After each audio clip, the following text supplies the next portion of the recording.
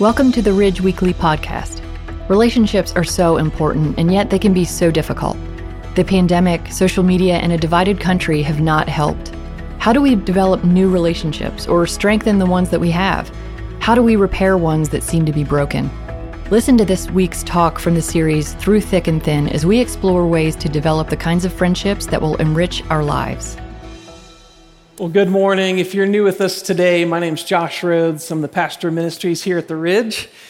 If you're listening to the podcast or maybe just watching the message on demand, you didn't get to see JJ and Kenley's baptism, which just took place. So congratulations to JJ, to Kenley. Their brother Kenny got baptized a few months ago. So congrats, Pam, Joe, the family. We love you guys. That was absolutely incredible to get to see.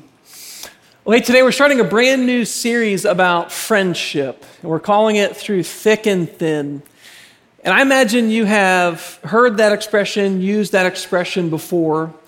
And as I've looked into it a little bit, I didn't realize this, but it's a really old expression. Could go as far back as the 1300s in England when it was vastly covered with forested area. And they would say through the thicket and through the thin wood. And that phrase became to be used as talking about going through the thicket or through the thick, which is the hard times, the difficult times. But then also going through the thin wood or through the thin times, which are the easier times, the lighter times. And over the next several weeks, as we talk about through thick and thin friendships, we want to first lay a biblical foundation for why this matters. And I think all of us intuitively know it matters, but I think sometimes we need to be reminded of things that we already know. So that's what we're going to talk about today. And then we're going to take a few weeks to talk about really how to start and strengthen, build friendships. And then we also want to take a few weeks to acknowledge that sometimes friendships are tricky. I know there's times where I've let friends down. I've often said I feel like I have better friends than I am friends to them. And we just want to talk about some of the challenges that come with friendships, how we can look to God's Word to get some help in those areas. So whether you're younger, I see some kiddos out here, elementary, middle, high, college, young adult, or even into your adulthood, I really believe that this series is going to help all of us develop through thick and thin friends, but also to be those kinds of friends as well. About 2.5 years ago, a new friend entered my life, and I feel very fortunate that we have been able to spend a lot of time together. And I've mentioned before that we have woods out behind our house, and me and this friend will sometimes go out in the woods for an hour, maybe two, and just get lost out there. We don't really say much, just really enjoy being together out in God's creation. Something I appreciate about this friend is every time they see me, it's like the first time they saw me. Just the warmth, the excitement. Honestly, I wish every friend would greet me like that. It just makes me feel really good. And like a lot of friends, sometimes they get into trouble. Sometimes they make some messes and you got to help them out, but that's what friends are for, right? This is actually a picture of me and my friend. This is Cupcake, our lab. And I know why they call dogs man's best friend. Now, some of you are like, is this a series about being friends with animals? Because I'm hooked. I'm not going to miss a single week. This is great. Spoiler alert, this isn't about our four-legged friends. This is actually about people, being friends with people. And the reality is, it's a little trickier. You know, the love and the faithfulness and the loyalty that we receive from our pets, it's like, is that possible to get from people as well?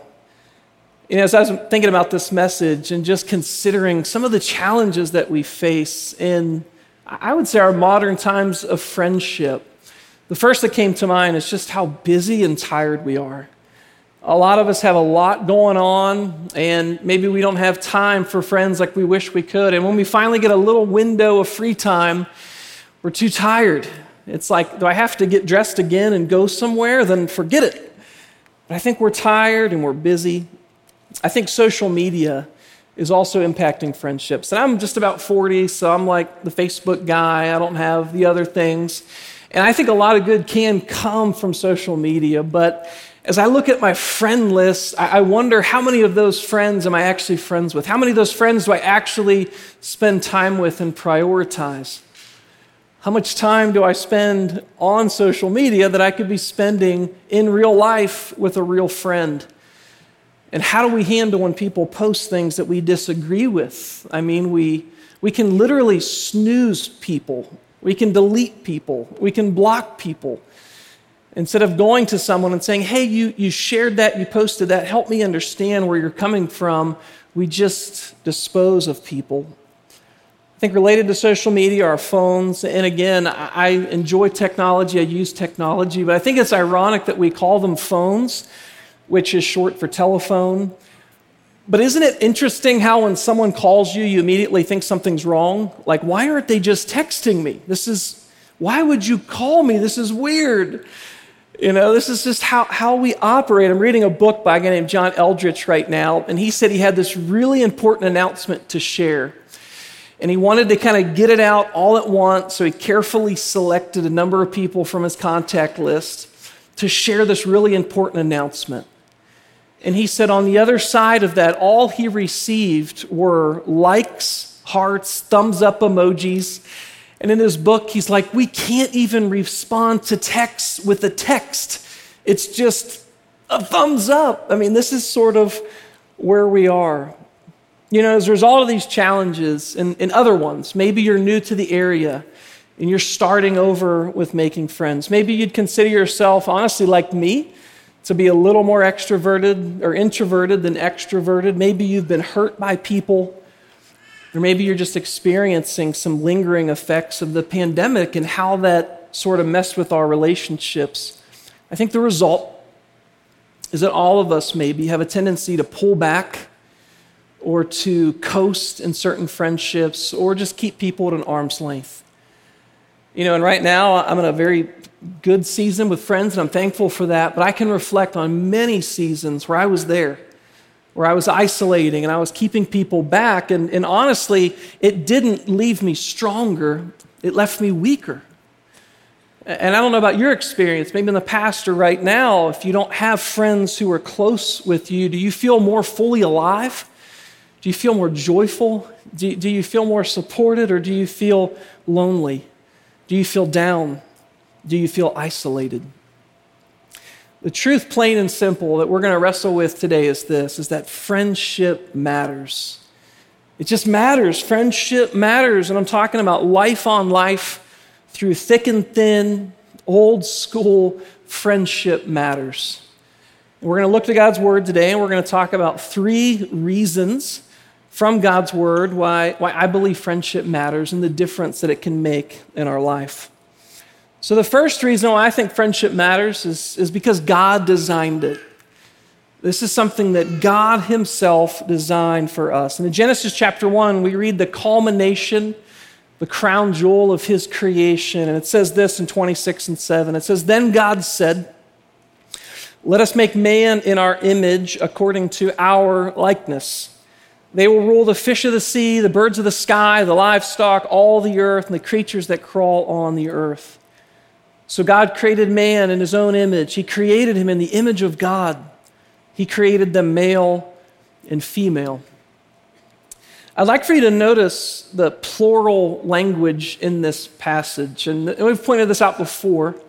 Let us make man in our image. And we believe that this reinforces the fact that God is a Trinity, 3 in 1. God the Father, the Creator. Jesus Christ, our Savior. The Holy Spirit, our helper and comforter. God, 3 in 1 in perfect community, created people in his image, in his likeness. And an integral aspect of being made in God's image is that we have the capacity and we have the need for relationships with him and with other people.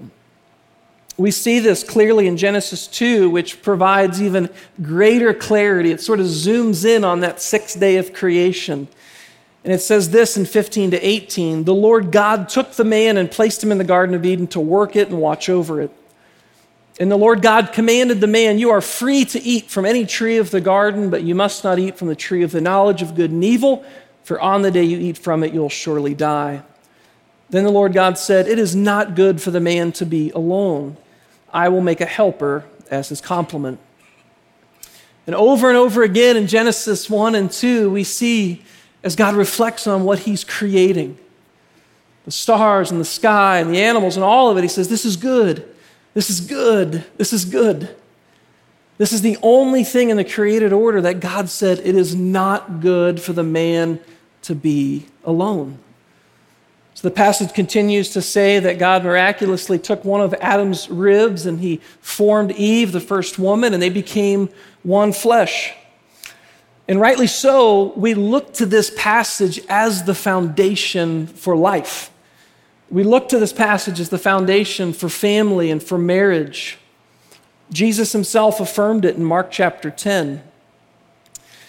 But it's also important for us to recognize that this points to something even greater. It points to the fact of what God said. It's not good for us to be alone. We need each other. A really helpful website I like to use, gotquestions.org, puts it this way. The image of God refers to the immaterial part of humanity. It sets human beings apart from the animal world, fits them for the dominion God intended them to have over the earth, and enables them to commune with their Maker. It is a likeness mentally, morally, and socially.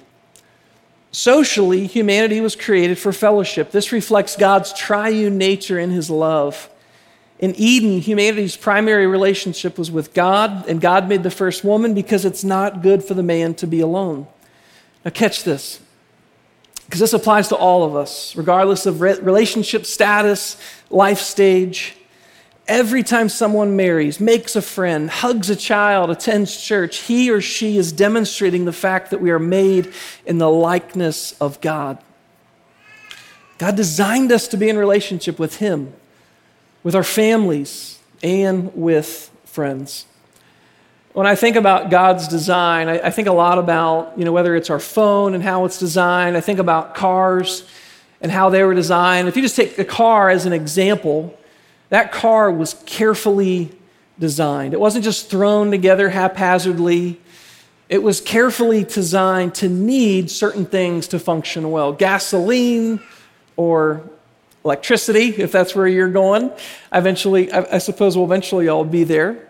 Brake fluid, engine coolant, and of course, oil, right?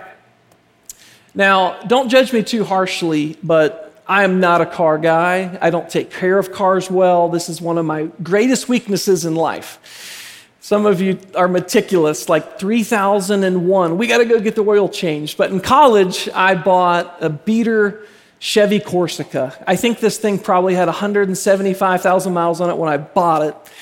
And the guy was like, look, I should probably let you know that this has a slow oil leak that I haven't been able to find.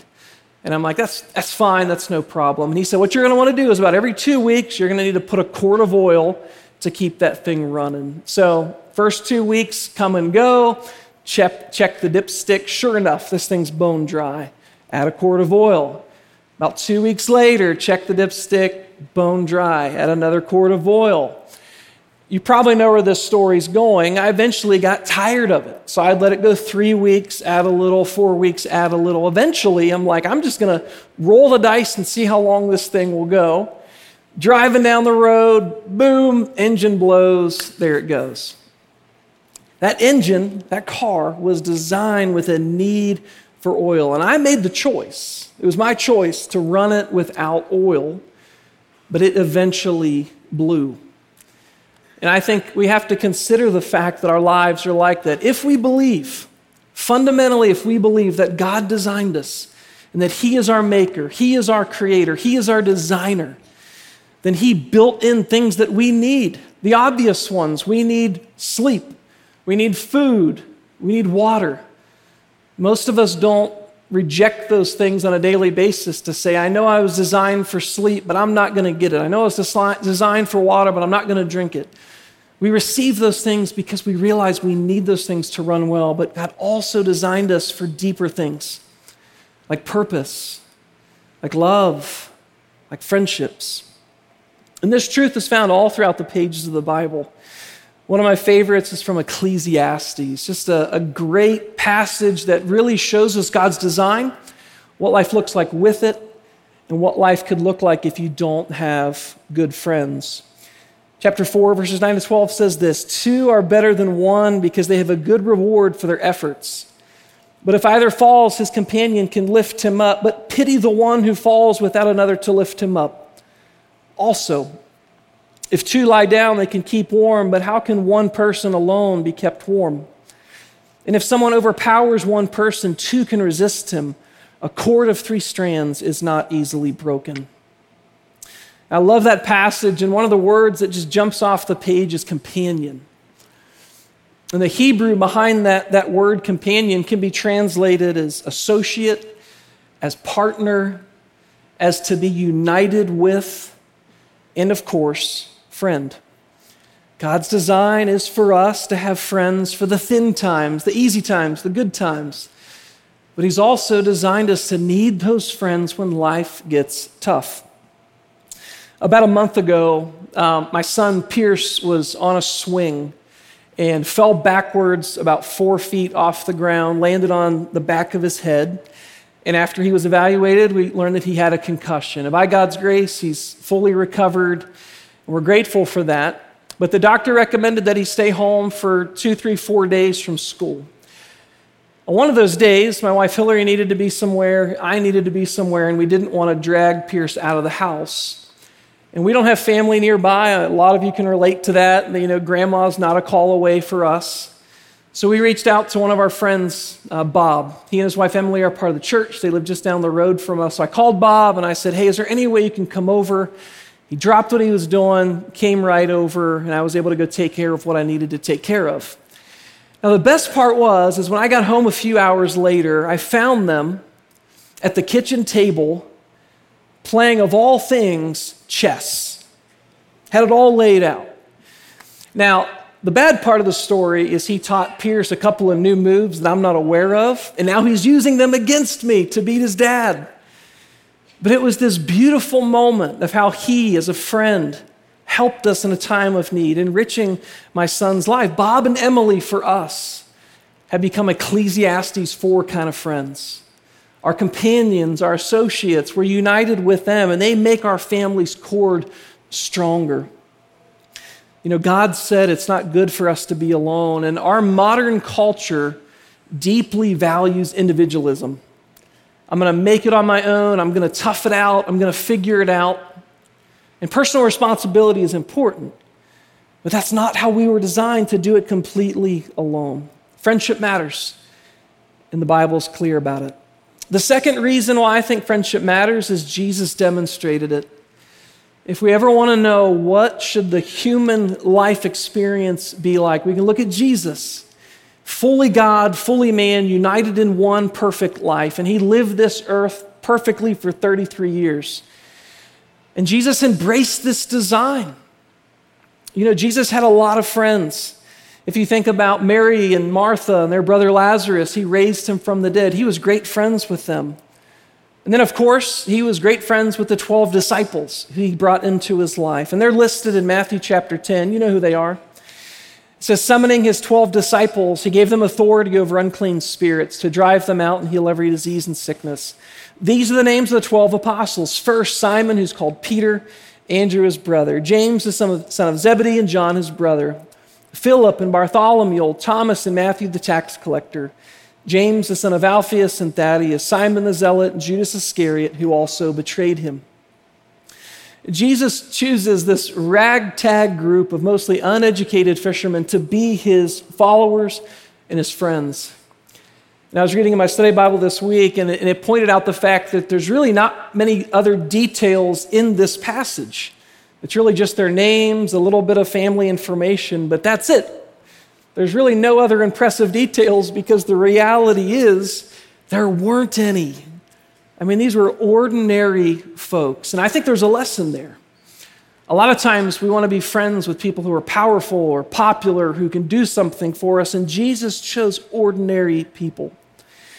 Now, in terms of demonstrating friendship, At a theological level, I think it's important to elaborate on the comments I made about Genesis chapter 1 and the Trinity. You see, Jesus, God the Father, God the Son, Jesus, and the Holy Spirit, from eternity past have existed in perfect community, perfect, loving relationship with one another. That is what Jesus has always known. So it would make sense then, as he comes to earth and be born of a man, that he would simply continue to do what he knew to do, and that was to live his life with others. Now, another aspect of friendship I think Jesus demonstrated to us is that sometimes among your friends, you have deeper friends within those friends. And of the 12, as many of you know, he chose Peter, James, and John to be his inner circle. And we don't know exactly why, but those three were closer to Jesus than the others. And when you think about a good friend in your life who's there for you in the high and the low, the thick and the thin, that's what these three were to Jesus. If you think about the transfiguration, if you're not familiar with that, it was this amazing experience that Jesus had going up onto a mountain. And it says his appearance became like dazzling white, and the voice of God the Father spoke into creation. Peter, James, and John were there for that moment. I mean, you talk about the mountaintop experience, being there with a friend. They were there for Jesus. And then the night before he went to the cross, he chose Peter, James, and John to come with him to the Garden of Gethsemane as he prayed in anguish for God to have another way to solve the sin problem. They were there. Now, interesting still, of the three, it seems like Jesus had an even closer relationship with one. And while you're not going to find the phrase best friend in the Bible, I think you can make a case that Jesus had a best friend. John chapter 13:23 says, one of his disciples, the one Jesus loved, was reclining close beside Jesus. And though John is not explicitly named, most Bible scholars unanimously agree that it was the Apostle John who was Jesus' beloved, who was the one of the 12 and of the three that he chose to be closer with still. And what's interesting, if you look in the New Testament, of the 27 books, 5 are attributed to John: the Gospel of John, 1st, 2nd, 3rd John, and then the Apocalypse, the Revelation. And there's many themes within those books, but if you put them all together, there's one theme that is just dominant out of all of them, and that is the theme of love. John 3:16, 1 John 3:16, these books drip with God's love for us, Jesus' love for us, the importance of us loving one another. And you've got to wonder why. Why are these books dripping with love? Well, I would argue that it's because that was John's experience. He got to experience the depth and the breadth of Jesus' love in the flesh. And he wanted to share that with us. You know, if there was anyone who could have made it through life without friends, it would have been Jesus. I mean, fully God, fully man. He could have done it, but he knew what his life would require. He knew that the cross would come, and he chose to not try to go at it alone. So friendship matters. God designed it. Jesus demonstrated it. He put it on display, what this looks like. But not only that, Jesus died for it. Relationships meant so much to him that he was willing to lay down his life for it. One of the common criticisms that Jesus had from the religious leaders was that he was a friend of sinners. In Luke chapter 5, it says this: "Then Levi hosted a grand banquet for him at his house. Now there was a large crowd of tax collectors and the others who were guests with them, but the Pharisees and their scribes were complaining to his disciples, 'Why do you eat and drink with tax collectors and sinners?' Jesus replied to them, 'The healthy don't need a doctor, but the sick do. I have not come to call the righteous, but sinners to repentance.'" And we already read the list of Jesus' followers, and Levi, also known as Matthew, was chosen as a tax collector. It was a very interesting choice. He would have been hated as a cheat, as a crook. And after he experienced the love and friendship of Jesus, he throws this party and he invites the other outcasts, the other sinners, the other people who were left out. And the religious leaders were trying to criticize Jesus by saying, "You are a friend of sinners." To which Jesus would have been thinking, yes, that's the point. That's why I came, to seek and to save the people who know they need help. You know, a song that we sing often here at the Ridge is a song called "Graves into Gardens," and it captures this so well. It says, "I'm not afraid to show you my weakness. My failures and flaws, Lord, you see them all, and you still call me friend." This is really good news for all of us. It's really good news for me. I'm a sinner. I mean, if you need to talk to my wife or my kids or my neighbors or my friends, you'll quickly find out I'm not perfect. I am flawed, I am fallen, I am broken. But Jesus wants to be my friend. Jesus wants to be your friend. And this is why he came, to lay his life down for sinners. One of the most powerful passages, I think, in Scripture is John chapter 15. And this was after the last Passover meal, so this would have been the night before Jesus went to the cross. And mind you, of these 12 that he poured his life into, and the 3 and the 1, these were basically his last words to them on earth. And this is what he said: "As the Father has loved me, I have also loved you. Remain in my love. If you keep my commands, you will remain in my love, just as I have kept my Father's commands and remain in his love. I have spoken these things to you so that my joy may be in you and your joy may be complete. This is my command. Love one another as I have loved you. No one has greater love than this, than someone who lays down his life for his friends.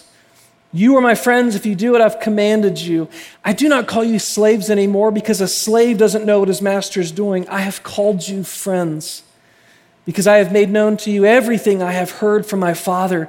You did not choose me, but I chose you. I appointed you that you would go out and produce fruit, and that fruit would remain, so that whatever you ask the Father in my name, he will give you.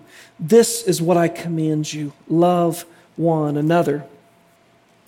When we think about a friend who's there for us, they listen, they show up, they help. But Jesus is describing a friendship at a whole nother level. He's saying, I'm going to demonstrate my friendship to you. I'm going to demonstrate my love for you by going to the cross and dying for you. That's what he did.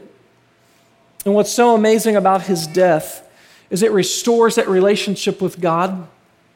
It gives us peace within our own heart, and it makes it possible to have relationship and friendship with others.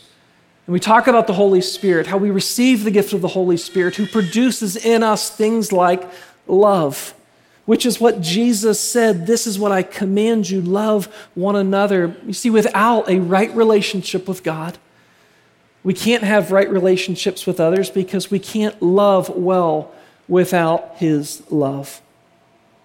Friendship matters.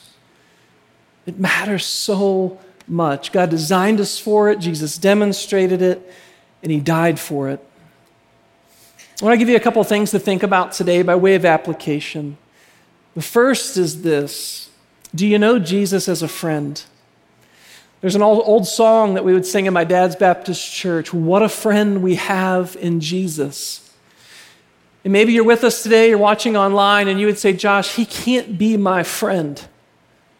He wouldn't want to be a friend with me.